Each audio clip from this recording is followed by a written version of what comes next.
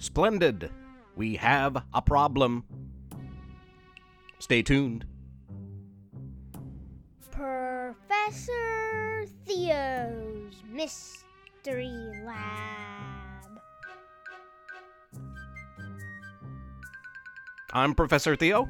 Welcome to the lab. I'm broadcasting live from the campus of Splendid University in beautiful downtown Splendid, West Virginia, home to kid superheroes, returning next week, time-traveling teens, returning in March, computer whiz kids trapped in video games, returning as soon as I can locate their whereabouts, and many more you haven't met, a kid Space Force, kid detectives, kid explorers, kid inventors, and much more. Some people with active imaginations think that the top secret experiments of my lab have something to do with the extraordinary children and stupefying things that keep happening in this town. But I can assure you, I am just an observer of what wondrous things abound. Kid Space Force, Part 1. Chris's homemade cardboard and aluminum foil rocket ship launched him from backyard to outer space. It's true. Its success was a great surprise, not just to him, but to the teasing neighborhood kids. That's ridiculous. It will never work, Natalie had taunted. Yeah, echoed Marcia. Marcia always backed up her friend Natalie. Despite the negativity, Chris had remained confident that his rocket would work. And he was right. It did. When he returned an hour later, thankfully in one piece, he looked quite spooked. Scared. That was amazing. Natalie, who had been staring at the sky the whole time, had definitely changed her tune. Yeah. Marcia shared Natalie's enthusiasm, of course. Something went wrong, though. Chris was nearly paralyzed with fear. What's wrong? Natalie asked him. You were right. You showed us, I guess. Yeah, Marcia muttered. Chris stood stone still, but finally spoke. I have to go back. I'm going to need your help. There's something out there. Natalie had agreed to help, so Marcia did too. Chris trained them both day and night for over a week. The trio studied gravity, prepared freeze-dried foods, and completed battle exercises. Why do we need to know battle skills? Natalie questioned. Yeah, Marcia also questioned. Chris answered mysteriously.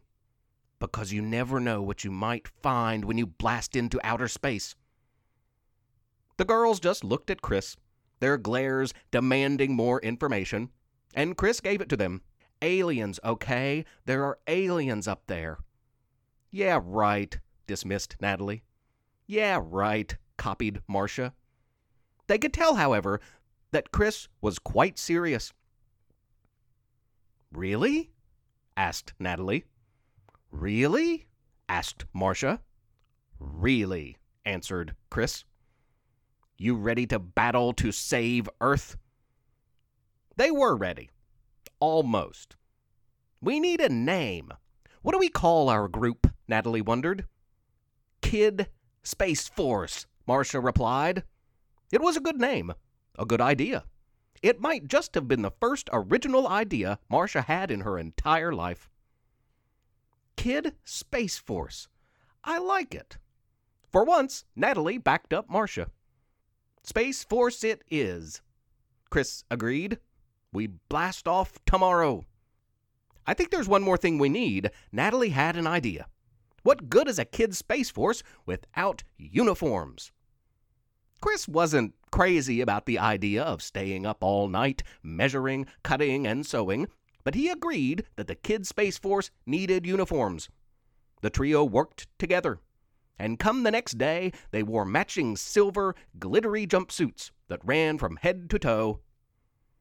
After a few last-minute adjustments to the ramshackle rocket, the Kid Space Force crew crawled in and launched out of Chris's backyard, high up into the sky and out of Earth's orbit into space. All was peaceful, and the trio stared wide-eyed at the Earth.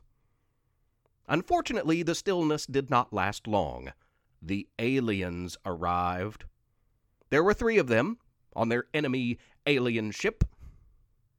The alien ship was so close to the Space Force trio's rocket that you could have touched it. And given that both ships were made out of cardboard and aluminum foil with wide-open windows, all involved parties could easily speak to each other. "Cool costumes," the leader of the alien trio complimented the kids. "Yeah," his aliens agreed in unison. "So, are we ready to battle?" Chris was pumped up. "Battle?" The alien leader seemed confused. His partners did too. They echoed, "Battle?" "I don't think they want to battle, Chris," Natalie pointed out what seemed quite obvious to her and Marcia. "Yeah, I don't think so, Chris," Marcia added. The alien leader stared hard at the Kid Space Force crew, admiring them. "No, don't want to battle. Sure would like some cool costumes like that, though."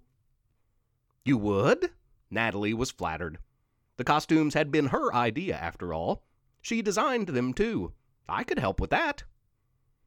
For the next couple of hours, the heroic Kid Space Force trio worked with their alien force counterparts, constructing some super cool galactic-themed uniforms.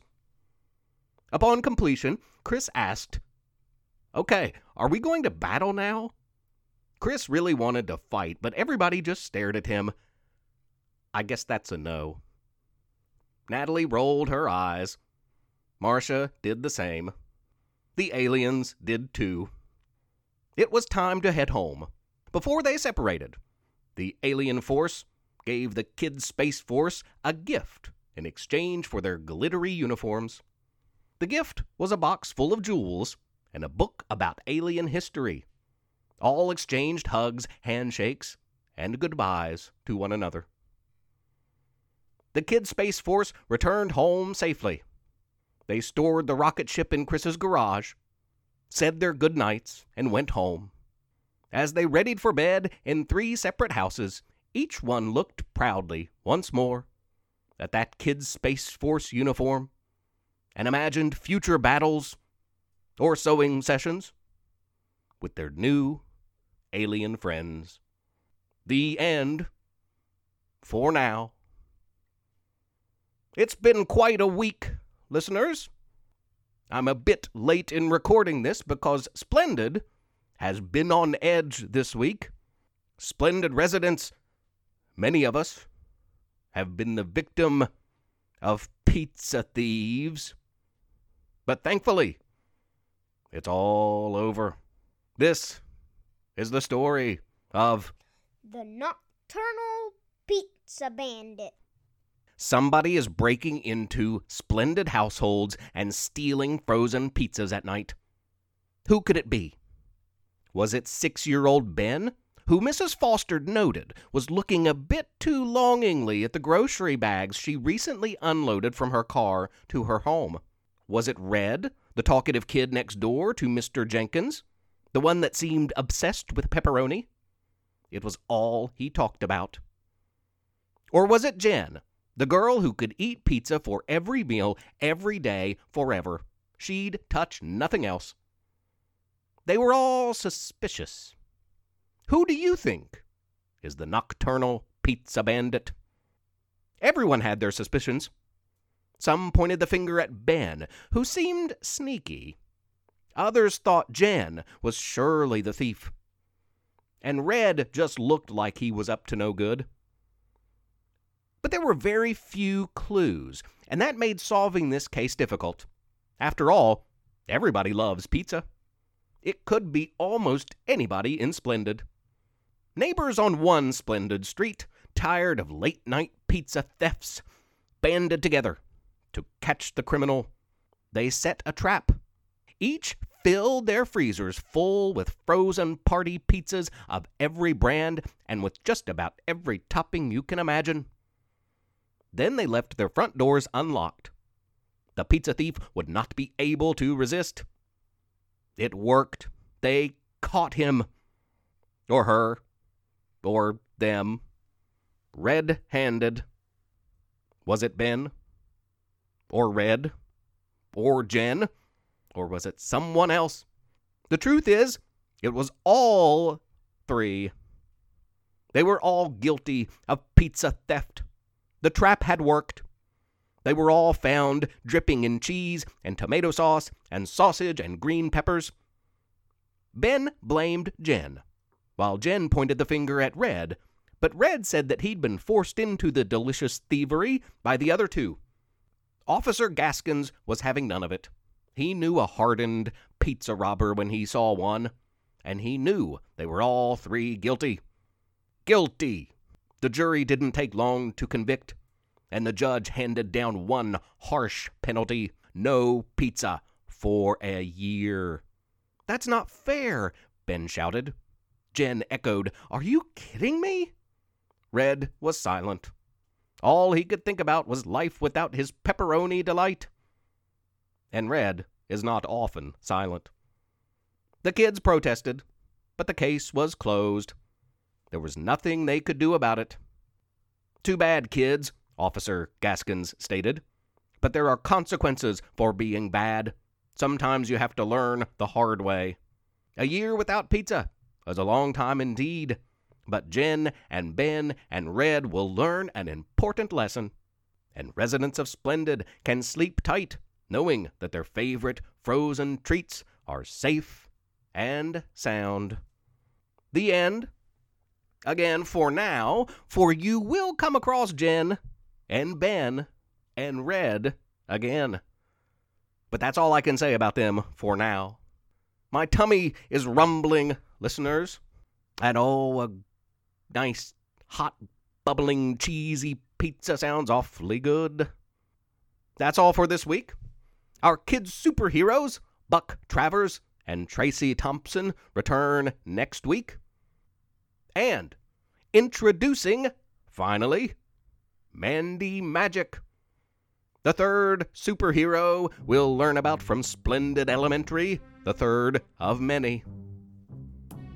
Until then, have a wild and wonderful week, listeners. Professor Theo's Mystery Lab is written and read by Jonathan Joy. And Levi Joy. I'm Rissy Joy, the proud wife and mother of these two. Please rate and review the podcast on iTunes. Spread the word. Tell a friend. If you don't, Professor Theo might blast you into outer space. If he could do that type of thing, I mean. Also, please consider supporting this project by making a small monthly pledge at ProfessorTheo.com. You can email our family at theprofessortheo@gmail.com or tweet at us at Theo_mystery. Thanks for listening. Tune in next week.